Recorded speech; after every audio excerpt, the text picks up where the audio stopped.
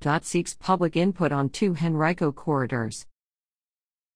The Virginia Department of Transportation is seeking public input, by Wednesday, August 23, about safety and operational issues that exist along 2 heavily traveled corridors in Henrico County, Patterson Avenue and Chamberlain Road.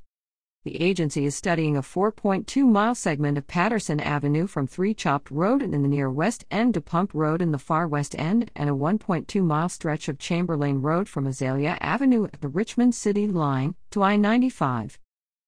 The purpose of each study is to identify ways to improve safety and accessibility for non-vehicular commuters while also easing congestion, increasing capacity, and managing transportation demand.